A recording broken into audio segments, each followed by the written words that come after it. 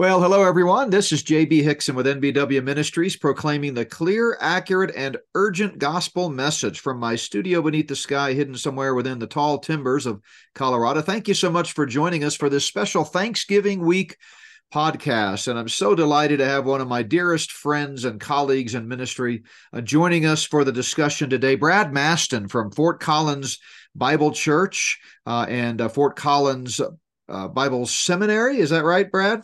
Bible College. Bible College. That's right. Sorry. I should know that by now, but my brain is kind of fried from getting to have all these great discussions with you guys. But Brad's with us today. I'll bring him on again here in a moment. We're going to talk about, can we trust the Bible we hold in our hands? And just really love talking with him about all things theological and biblical. Great man of God, great pastor, great father and husband, and just a great friend. So really appreciate him being on the program. A couple of quick announcements as we look at this Thanksgiving week. First of all, want to put in a plug for Plum Creek Chapel. You know, most of you know I'm the teaching pastor at Plum Creek Chapel, but I don't really highlight it as much as I should. So if you're in the Denver metro area, feel free to join us for worship on Sundays at 8:30 and 10.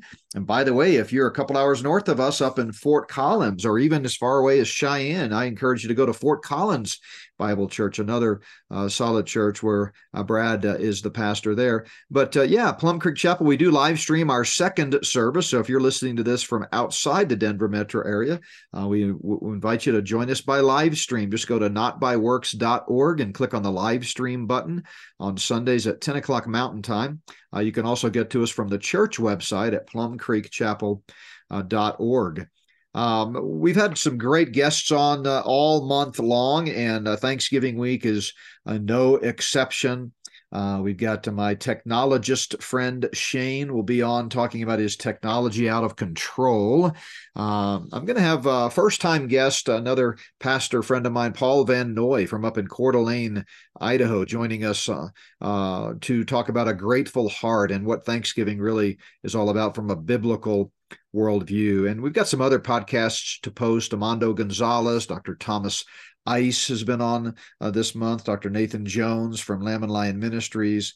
Lots of great guests, all of it giving you the opportunity to just set your mind on things above and dive into the Word of God and think about what's going on in this world from a biblical lens. But before I bring my good friend Brad Maston on, let me talk about what we're going to talk about today, and that is, can we trust the Bible we hold in our hands? And so I thought of Psalm 119, verse 105. Even if you may not know the reference, you'll certainly remember this verse, or it'll sound familiar to you. Thy word is a lamp to my feet and a light to my path. The word of God is powerful, and it truly is a roadmap to see us through all of the pitfalls and problems of life. And God's word, is sufficient for us. He's given us everything we need for life and godliness in his word. And I was trying to think of an illustration. The other day I was out working on my snow plow. I have a four-wheeler ATV with a plow that I use to plow our property. And, with winter upon us, in fact, we had a storm early on, end of October. I wanted to make sure it was ready, like I do every year. And so I realized I needed to replace the battery. And so ordered the battery. The battery came in, and I went to install it. And you'd think, Brad, installing a battery on an ATV or any vehicle would be pretty simple. But if it's possible to make it complicated, I can usually find a way to do that. And that's what happened here. I was sitting there trying to figure out, what order to put the different washers and nuts and things on to attach this thing to the cables. And unfortunately, it didn't come with any directions. And I remember thinking, because I was out in my, out away from the house at the barn area, and I thought, man, I wish the guy who had assembled or packaged this new battery in the box had either put some simple instructions, or even better, I wish he was right here. I wish he'd left his cell number so I could call him and say, hey, just a quick question. I know it's probably a stupid question, but am I doing this right? What's the best way to do this? I mean, it'd be a shame if I installed the battery and went to start it and the thing blew up. Besides, the injury to me, I would be down one snowplow, which is no fun. But he wasn't there. And, God's word is kind of like that. It's a manual for life. And he's given it to us. We hold it in our hands, and it's readily available no matter what questions we have about this old sin-stricken world and navigating through it. Family questions, biblical questions, spiritual questions, just the ebb and flow of life. We can go to him anytime, 24/7, and find the answer through his revealed word. And so, obviously, I think our listeners know the answer to the question, can we trust the Bible we hold in our hands? But rather than turn this into a one-word podcast, yes, with an exclamation point, let's talk about why we can trust the Word of God. So, Brad, thanks so much for being on the program. Love you, my friend. And you can also go ahead and give us any websites or ways that folks can reach out to you. And then let's talk about the value of the Word of God. Well, JB, thanks for having me on. It's just such a delight to get to share any time that I get to drink up your wisdom and just enjoy the blessing of your fellowship. If people are interested in Fort Collins Bible College, you can come to FC Bible College. That's fcbiblecollege.com, and you can apply for free to either take some classes, a single class, or begin to take things with our entire curriculum. We're right now is offering an associate's and moving towards offering a bachelor's in biblical studies.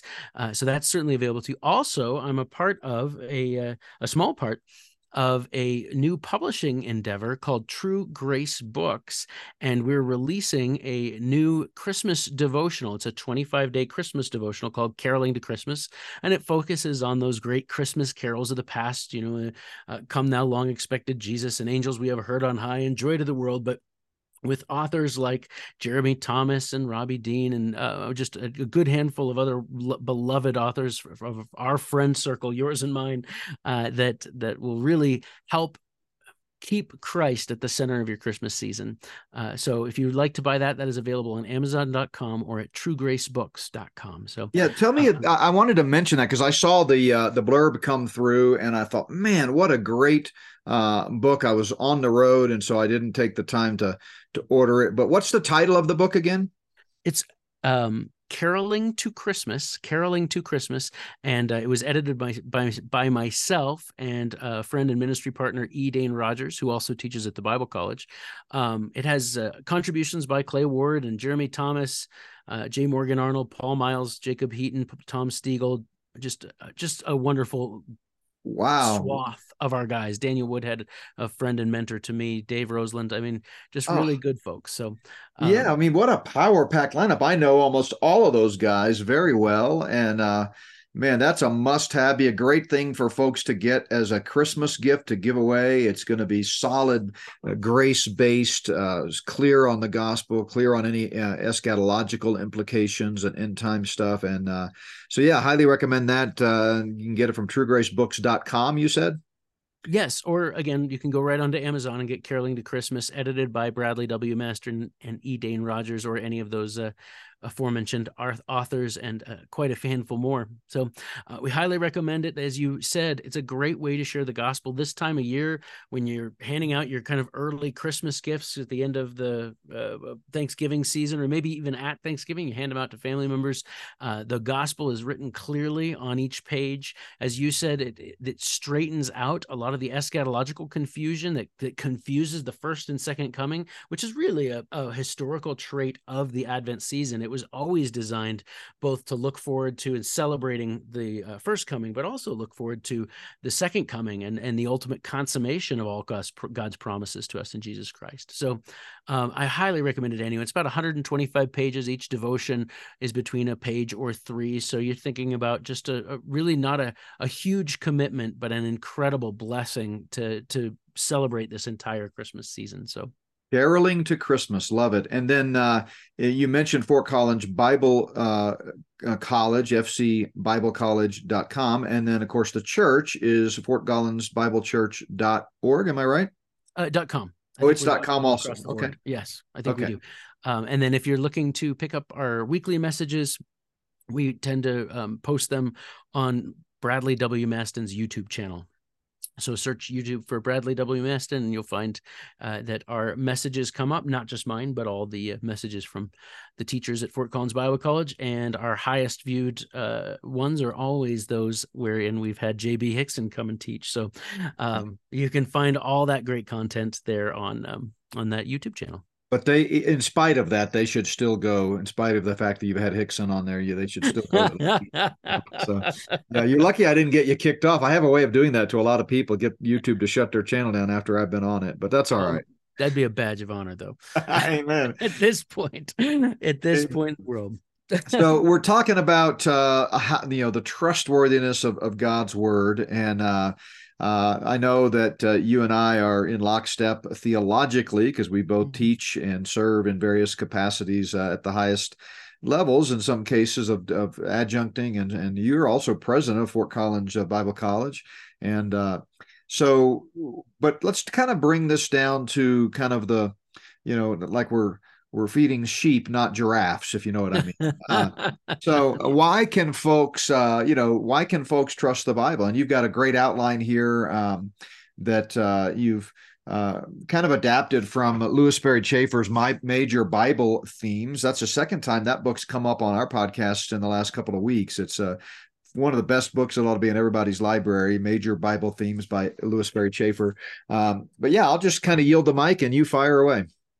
Well, I was so excited that you were as excited to talk about this as I am, because especially within the context of, and I think it was only a week ago that you had that excellent interview talking about how do we evaluate sources. We look around and someone has mentioned that this is going to be the AI election, right? This new election season is going to be shaped by the popular use of artificial intelligence more than any other. Now, whether that'll really manipulate any outcomes truly is immaterial, for the point that we now cannot believe what we see.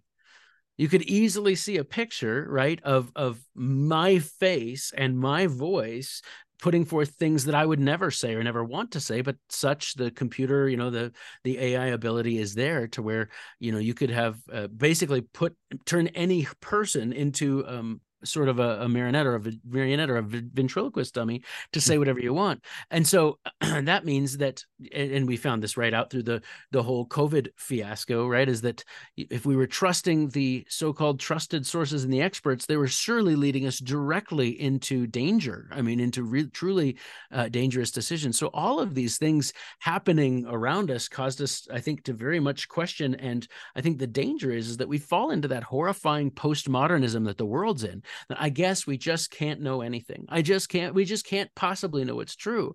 And this is interesting because we finally got to the place where there can be no bones about it. The only thing you can trust is the word of God. You can't trust your eyes. You can't trust your ears. You can trust the word of God. And as long as you're checking things against the word of God, we can start to see how all of this makes sense, right? We're not as blind as we would be apart from that one essential kind of tuning fork to the key of truth. Yeah. So I love Proverbs 30, verse 5. I'm sure it'll probably come up possibly in some of the citations you're going to talk about. But, every word of God is flawless. He is a shield to those who put their trust in him. And that's a great point. It's getting harder and harder to distinguish reality from fiction. But the word of God is that true north, that rock on which we stand. Absolutely. And I think that it is important because many of the things that folks find most objectionable in what we see going on in the world are the things that are affirmed most clearly in the Word of God. So, there is sort of a voice going around that says, oh, just ignore all that. Ignore what's going on in the world. Ignore what's discomforting or in any way seems fantastic, and simply focus on, the here and now of the faith. And I'm all for focusing on the here and now of the faith and our simple devotion, our ability to serve our brothers and sisters and build up our church bodies and families, and all of that is grand. But there's also a very high need for the church to have our eyes wide open and recognizing, I don't believe that there's an antichrist coming because of the things in the world that show how possible the antichrist is coming. I believe the antichrist is coming because the word of God says the antichrist is coming. And that's what enables enables us to see how the system and the one world government is moving closer to occurring. We go, yeah, that's in line with what the Word of God is saying. So the order of operations on that, well, a lot of people will go the other way and see the things that are going on and go, something's not right. And that might lead them, hopefully, to the Word of God. It's far more effective in terms of our epistemology to say, what does the Word of God say? And does it anticipate these things that we see? And we say, yes, it does. Yeah. So yeah, the church has a long history, sadly, of reversing that order to its detriment. When we've got to start with the Bible and say, what does the Bible say, rather than start with science or culture, like you talked about. Great analogy with the COVID. If we learned anything from that, it's that science is bought and paid for and can't be trusted unilaterally. But yeah, I mean, we saw this with the age of the earth and Darwinian theology. Folks were influenced by science into thinking the earth is millions and billions of years old. Then with that presupposition, they come to the Bible and try to force fit that into the Bible, and that never ends well. So I like what you said. It's, we believe what we believe because the Bible says so. The Bible says it, I believe it, that settles it. Then with that lens, if things are happening in the culture that validate the Scripture, hey, that's just a way of God's, showing how things are falling into place and doing what Jesus said to do in Matthew 16, which is look at the signs of the times. And again, I just always hope to bring this forth is that, we don't dwell on these things. Hopefully we don't dwell on them, but we don't mention them and focus on them and studying them because of the discomfort they bring, but because of the comfort they bring. The comfort that says that the same God that gave us the same Bible that promises these future and end times events is the same one that guaranteed our salvation at the cross of Jesus Christ. So we know that we get extra reason, we might say, to trust in our salvation in Jesus Christ. And I think that's why it's valuable to go over the evidence for the Bible and evidence that the Bible is trustworthy, because it's easy for us to make a faith assertion for one reason or the other, that I believe the Word of God. But I think that in practicality, as we study out why we trust the Word of God, it gives us all the more interest and understanding that all the answers, as you pointed out, are in here. This is the instruction booklet. And if you believe that the instruction booklet, of your lawnmower or your snowplow was written by an idiot, then you might not reference it. But if you trust in the character of the one who gave us this book, the God of the universe, the God of all creation, then we will take it more seriously, apply it correctly, and be prepared to minister in this part of the great conflict that he's placed us, rather than maybe pining away and wishing for another time. I mean, praise the Lord, we'll also, if you're a believer in Jesus Christ today, get to minister in the millennial kingdom of Christ and rule and reign with him. And that'll be a whole new part of our ministry. But right now, we need to act in accord with what the Bible has revealed for us today to know. Amen.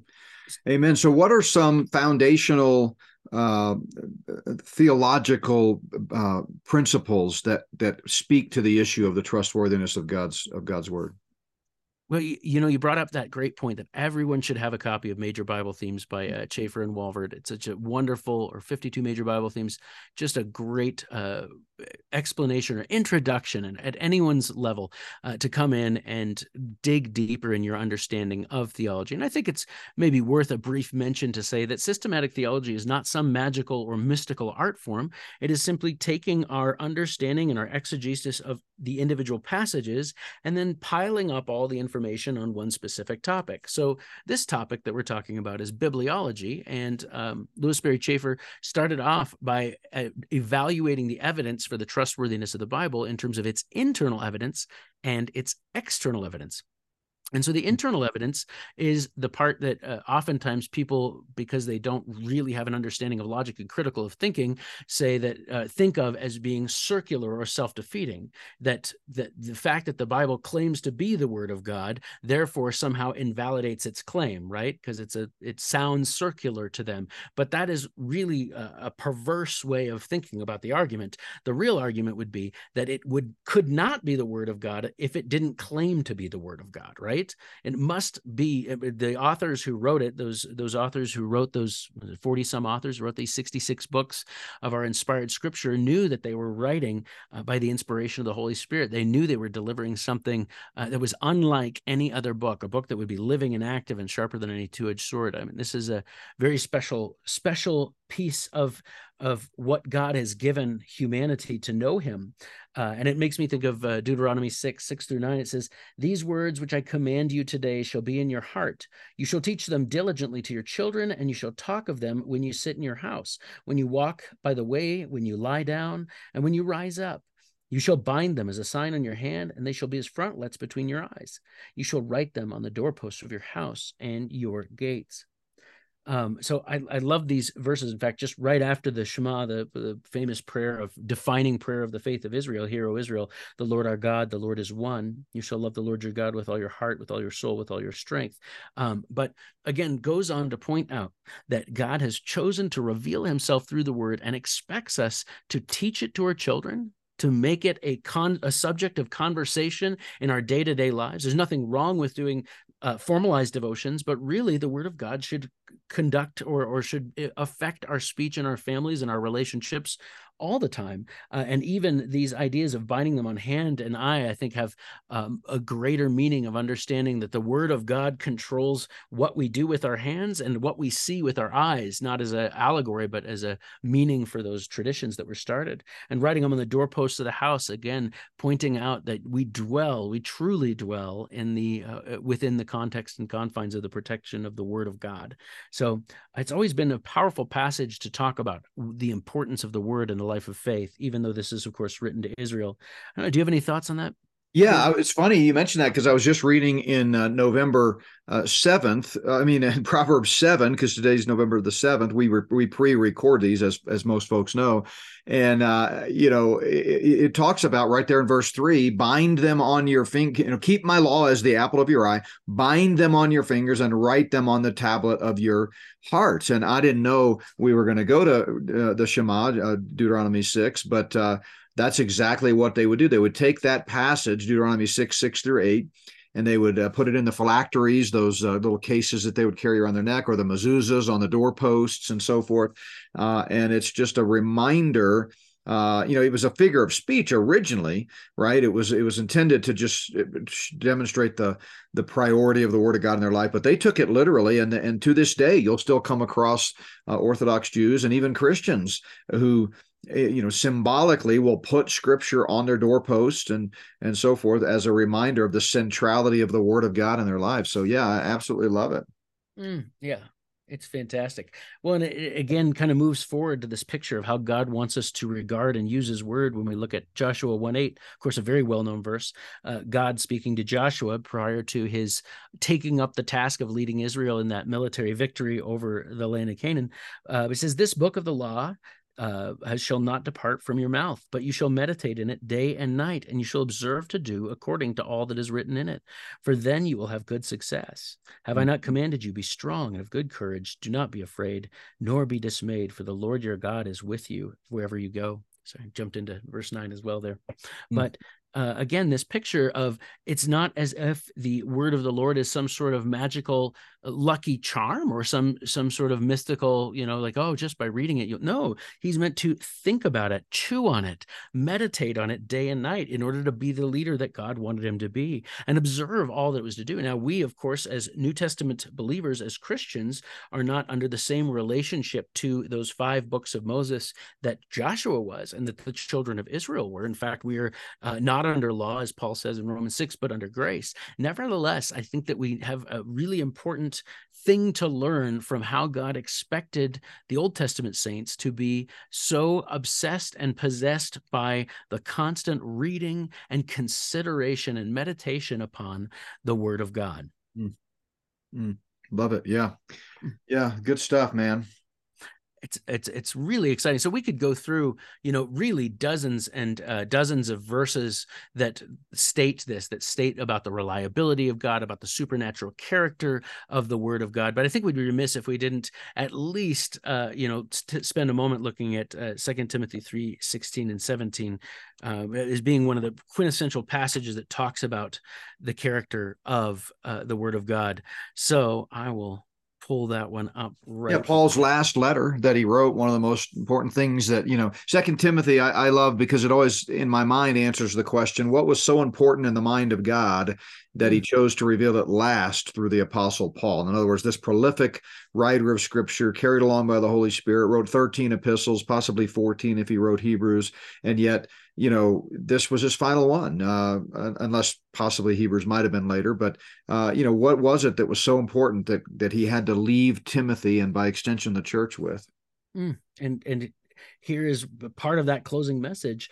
All Scripture is given by inspiration of God and is profitable for doctrine, for reproof, for correction, for instruction in righteousness, that the man of God may be complete, thoroughly equipped for every good work. So here, this picture of all Scripture is actually just all writing, all graphe. And we know contextually that doesn't mean just every word that's ever written. He must be confining his conversation down to those specific scriptures, those specific writings that were given by the Holy Spirit of God and recognized by the church as being of that character, quality, and source. But they're given by this theopneustos, is the Greek word. This, as you well know, this exhaling. God exhales out. He breathes out the word of God, which means that between those two covers that we just asked this question, can we trust the Bible in your hand? God so identifies that as if he breathed it out himself, right? It's a very close and intimate identification as how great a sense of responsibility that God is taking over this message, and thus how important it is for us to know it, because it's there for our teaching, that doctrine, what we should know, what we should believe, our reproof that shows us where we're out of line, corrects us, bringing us back into line, and our continuing instruction and righteousness. So I guess before we leave the idea of the internal evidence for the Bible, which I hope is very clear to all of our listeners, do you have any other thoughts to add on that? Yeah, I was just going to reiterate what you said about that inspiration. Some English translations actually translate it God breathed or breathed out, as you said. And but what's fascinating to me is the two verses right before that, right? So we know a lot of Christians know 2 Timothy 3:16 and 17, which you just read.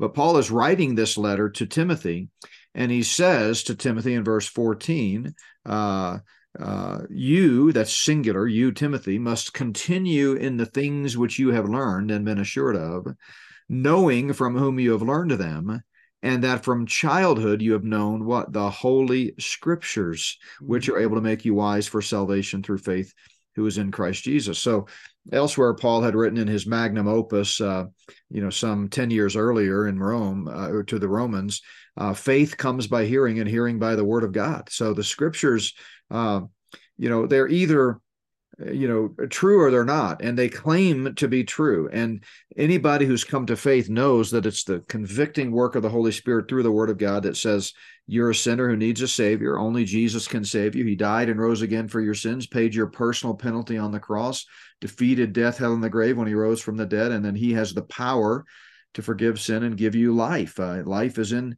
his hands. He purchased life with his own blood. And so it was those very Scriptures that led Timothy to salvation, as Paul would preach the gospel.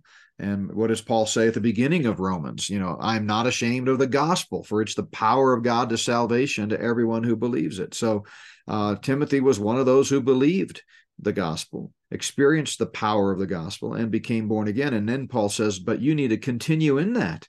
Right, those same word of God that saves you when you believe it is going to sustain you and help you navigate this world. I've often pointed out that in 16 and 17, the passage you just talked about, it tells us that it's profitable for four things. To doctrine, which is what we're supposed to believe; reproof, which is what we're not supposed to believe, instruction or training in righteousness, which is how we're supposed to behave, and correction, which is how we're not supposed to behave. So when you boil down life, knowing what to believe and what not to believe and how to behave and how not to behave pretty much gives you all you need to know, doesn't it? That's the full instruction booklet. Yeah. That's right. Yeah. Good stuff. So yeah, continue.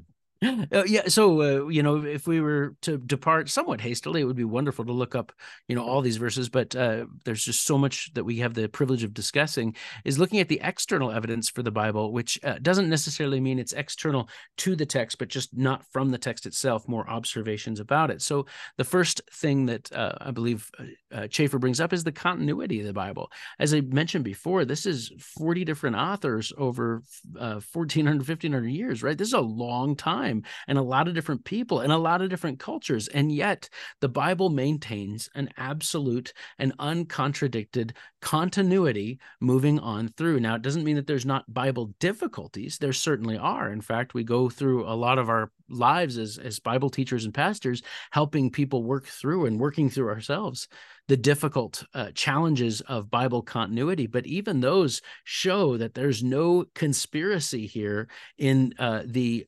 assembly of these many different books from many different authors from many different walks of life that maintain a consistent story, a consistent revelation about the character, person, and plan of God.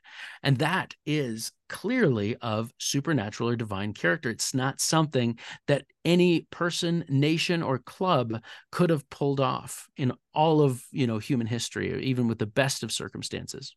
Yeah, no, and we have, the testimony of that throughout history. For example, you look at some of the great Greek philosophers from a few centuries before the time of Christ, and even, in the time of Christ and shortly after, and we have literally a handful of extant manuscripts, in our possession that we've uncovered. By comparison, we have thousands of copies of the New Testament. It just shows you there's something special about it, that the doctrine of preservation, and that God's word endures. It endures the test of time, the trials of life. People have tried to destroy it. They've tried to wipe it off the face of the earth, and yet it just stands the test of time. But it also, that continuity is critical. You look at other religious books, like the Quran, for example, it's full of self-contradictions, and they were even at that, they were written by one man. One guy sat down and penned it, supposedly under demonic, guidance from an angel, and yet it's even at that, it's got problems. The Bible was written by 40 different human authors over a span of 1,500 years, from 3 different continents, in 3 different original languages, and yet it is stunning. And as you said, the only way you can explain such stunning continuity is supernaturally. That's right. Well, and it's I love big sprawling fantasy books that cover volumes and volumes and volumes, and generally speaking, they're written by one author. And even then, you find little contradictions, little things that they forgot, little loopholes in their argument, right? So, like, we're reading through maybe Tolkien's Lord of the Rings, and you find, well, why didn't they use the eagles to do that, right? There's just always those little, maybe he didn't think about this type of things. And you know what? The chances are they didn't. Why? Because it's one human author. And yet, when we look at the amazing task that is accomplished, the feat that is accomplished in the Word of God. And you're a prolific author yourself, and I'm sure are at the point, as I am now too, where I've written enough that I am starting to see some contradictions. Every now and then someone will point out, back in 2008, when you wrote this book, you said this, and now in 2016, you wrote this and you said this. It's a little different. How do you explain that? And I go, well, either A, I've refined or changed my view over time, which is what theology is all about. You continue to study, and if I come to a new conclusion based on the testimony of Scripture, I'm not afraid to correct my view.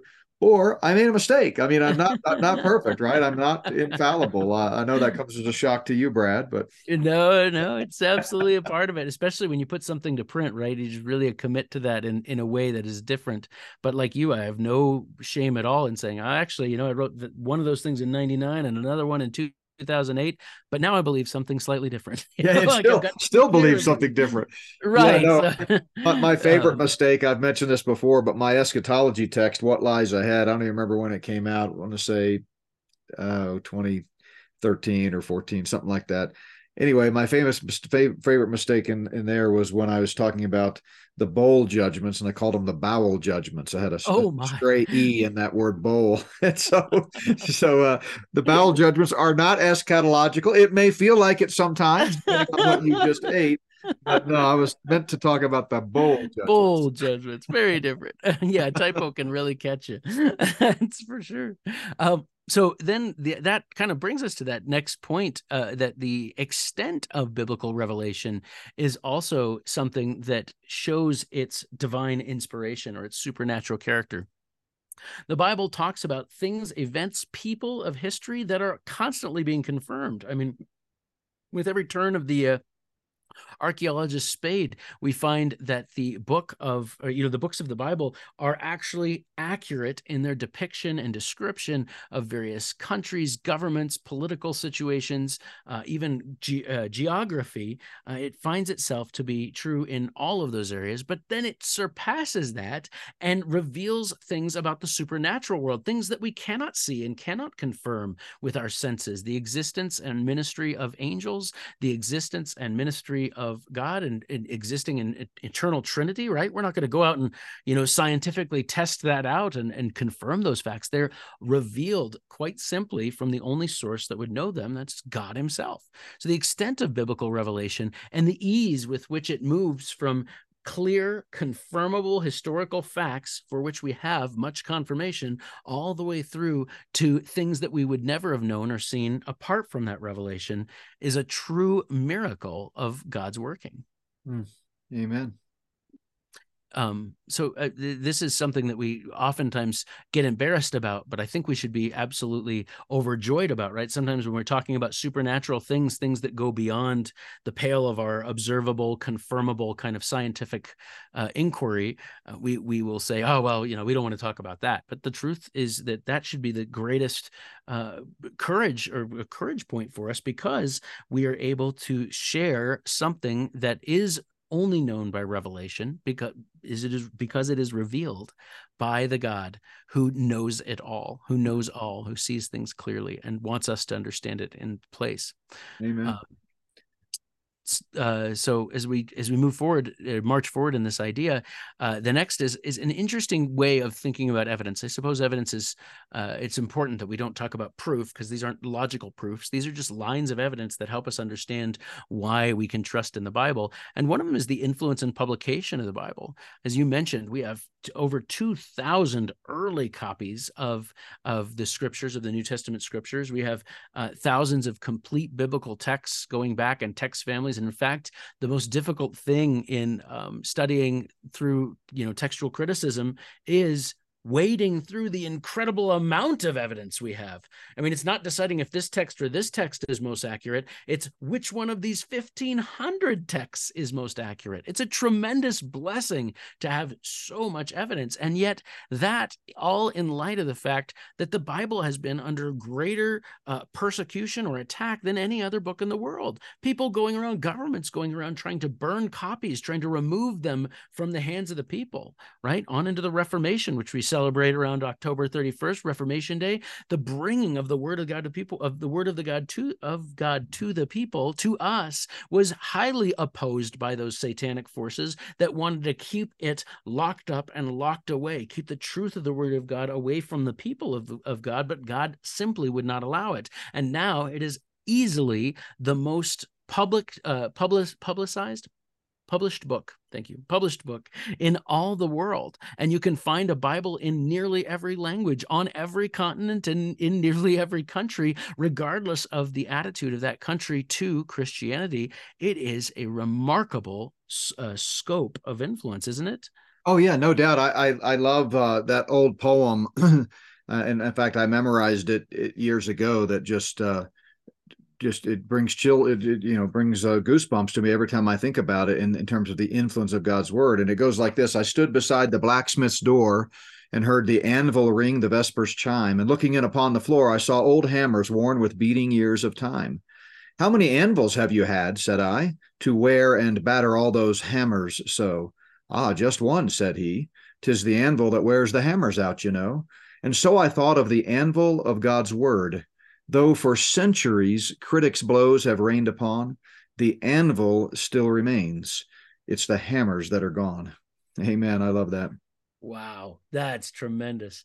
And exactly the case, right? As the most outspoken critics of the Bible are oftentimes simply forgotten by history, and if so, remembered with the funny footnote that they were absolutely incorrect. And it's interesting to me which attacks upon the word of God are socially intriguing at a given time in history. And then a few generations shows that those attacks were totally useless. So the enemy just moves on to some other point of attack, right? Yeah, and people have short memories too, you know. But I love again, our priority is the Bible. The Bible says it. I believe it. That settles it. But science, as my good friend Russ Miller says, is a Christian's best friend because proper science, true evidentiary science, not bought and paid for biased science, but real science, proves the Bible every time.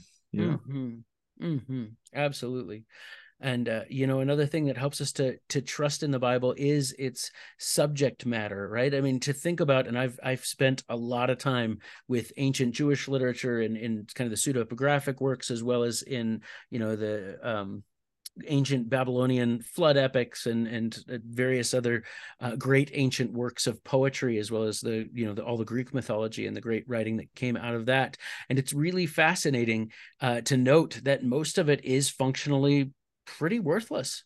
I mean, it doesn't give you much meaningful insight as to how to live truly and live productively in this world. And yet, when it comes to the word of God, everything that it reveals about the character of God is right now valuable today. Everything it reveals about the moral standard under which we live is right now punchy, potent and applicable today. That it's just every page still has such applicability and power, in spite of the fact that it's thousands of years old at this point. It still speaks, right? Because that subject matter and the supreme nature of what it reveals to us. As you mentioned, it sounds like we both read Proverbs chapter 7 today, and tomorrow we'll read Proverbs chapter 8. Why? Because every day that wisdom from a time when people were wearing sandals, right? And mostly, much of humanity was still just on campouts all the time. And yet that wisdom still speaks to and shapes our thinking towards godly living. Yeah, I hope when I'm old, I'll never be as old as the Bible, but when I get really old, I hope I can say that I'm punchy, potent, and applicable. I love that. That was quite the little triad there. So. Good things come in threes, right? That's right. Yeah. And it is amazing also when we think about the Bible as literature, and this is obviously oftentimes a secular study, but we have to note that if we were to try to pile up all of the biblical allusions in various aspects of Western literature or even world literature, we would wind up with a whole nother, Bible-sized pack just of references, because it has been so influential in the way that we think and in the way that we operate in society even today, right? Statements like, "I'm not my brother's keeper," or east of Eden, and all of these other things that have affected the way that art goes. We look at the art of the Middle Ages, right? It chiefly chose biblical themes to portray important truths and realities to people. So this reality that the Bible is also, not surprisingly, because it is the work of God's hands, not just utilitarian. It's not just a list of things to do, but it's also exquisite in its beauty, and enchants us and captures us as we read through the poetry of the scripture, or as we read through Romans chapter 8 and just tear up every time at the beauty of the language. And amazingly, God gave us the word in a way that it can be translated and translate well into every language which God made.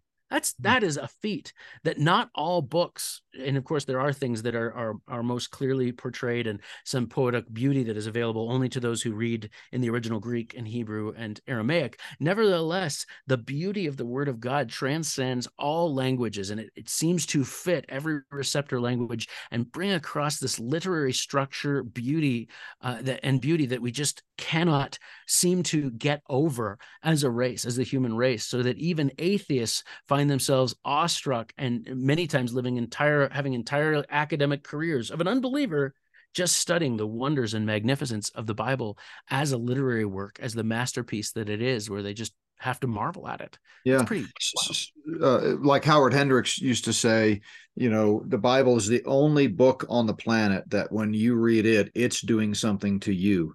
It's of that supreme character. You read any other book, you read your books or my books, we're doing something to them. But when you read the Bible, it's changing you. It's piercing your heart. And we don't have time to dive into it, but we could get into the whole meaning of the word, and the living incarnate word, Jesus Christ, and the living written word, the Bible, and how those two things go all the way back, predate creation. God spoke the world into existence. So language predates even mankind, and that's why it's so critical. Mm. Well, and it's interesting, just not to fly off on a tangent, but it is something that I find interesting and very passionate about. And that is that God created language. It was his mode of moving ideas between intelligences, right? And so we might ask, why didn't God leave us an iPad or a video file? Or why didn't he left us with language, written language, to help us understand, because that is his invented tool that has all of the capability needed for us to know all that we're meant to know of him in this life. I mean, it's not a second best option. It is the best way. Right, which is precisely why Satan has been targeting language from the beginning. He wants to destroy language. He's twisting it, he's distorting it, he's multiple meanings, the whole political correctness. That's why Nietzsche, that famous German atheist, said, I fear we have not gotten rid of God because we still believe in grammar. And he's right. I mean, as long as we've got language, it's the word of God that is quick and powerful and sharper than any two-edged sword. And the other thing that I think shows the incredible character of the Bible is that it is so unprejudiced in its authority. Now, if you read most of these other ancient creation myths, the various ancient creation myths that people oftentimes, or just ancient writings from various countries and cultures, we find that it very often presents its heroes, its kings, in the most favorable light possible. But the Bible never seems to show such prejudice for its heroes, right? We get to learn about David, and his life is a man after God's own heart. He lives a life of faith and also has some significant failures that the Bible does nothing to hide, right? We look at Abraham and the incredible promises which God made to him and his response of faith. And then, just as you blink, we find Abraham acting in ways that are at least questionable, if not downright, disobedient to what God had promised him. And Peter, and I mean, we see them all in Paul even. Here's a guy that was murdering Christians, and yet the grace of God enveloped him. So yeah, it's that's a good point. It's just, to me, it's very valuable, again, especially in kind of the world that we live in, of all the political rhetoric and people trying to push themselves up or claim to be someone, right? That the Bible was written by people who virtually claim to be no one, but who they were made to be by God, right? It's really special and unique, especially in ancient literature.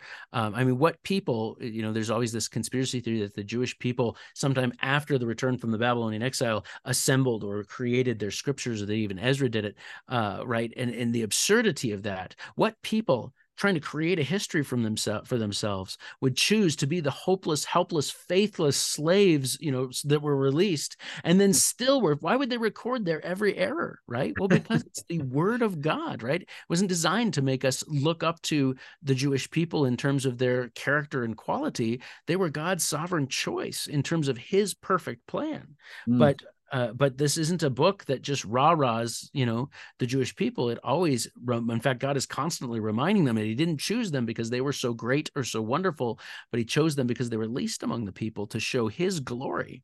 So that's an amazing thing. But if there's one thing that really shows the enduring reality of God's work in the word, it's the revelation of the Lord Jesus Christ. And I know you've done quite a bit of work on how we can know Jesus Christ in the Old Testament. And I'd just love to hear any thoughts about, how Jesus appears before he appears in Matthew, Mark, Luke, and John.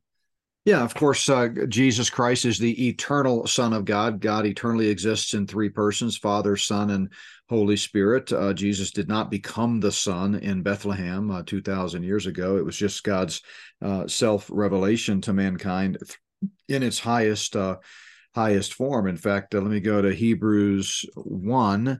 God, who at various times and in various ways spoke in times past to the fathers by the prophets, has in these last days spoken to us by his Son, whom he has appointed heir of all things, through whom also he made the worlds, who, being the brightness of his glory and the express image of his person, and upholding all things by the word of his power, when he had purged himself, but when he had by himself purged our sins, sat down at the right hand of the majesty on high.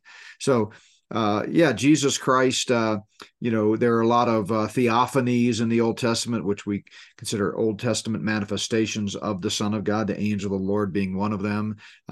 Some people think Melchizedek. I don't see Melchizedek that way. I think he was a historical priest and figure, so I don't take that view.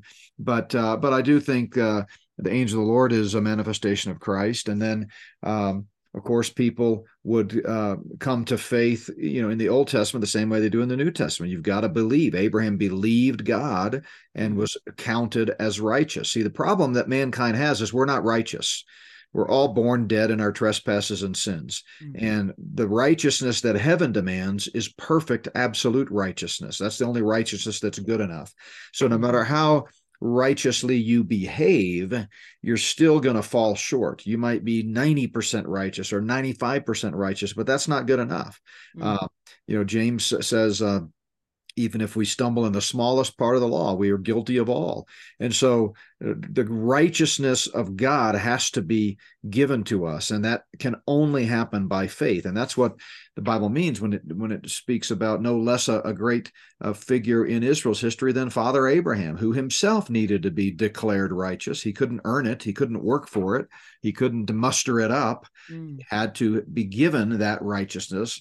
And Genesis 15:6 tells us because of his faith, he was declared righteous. Today, it's the same thing.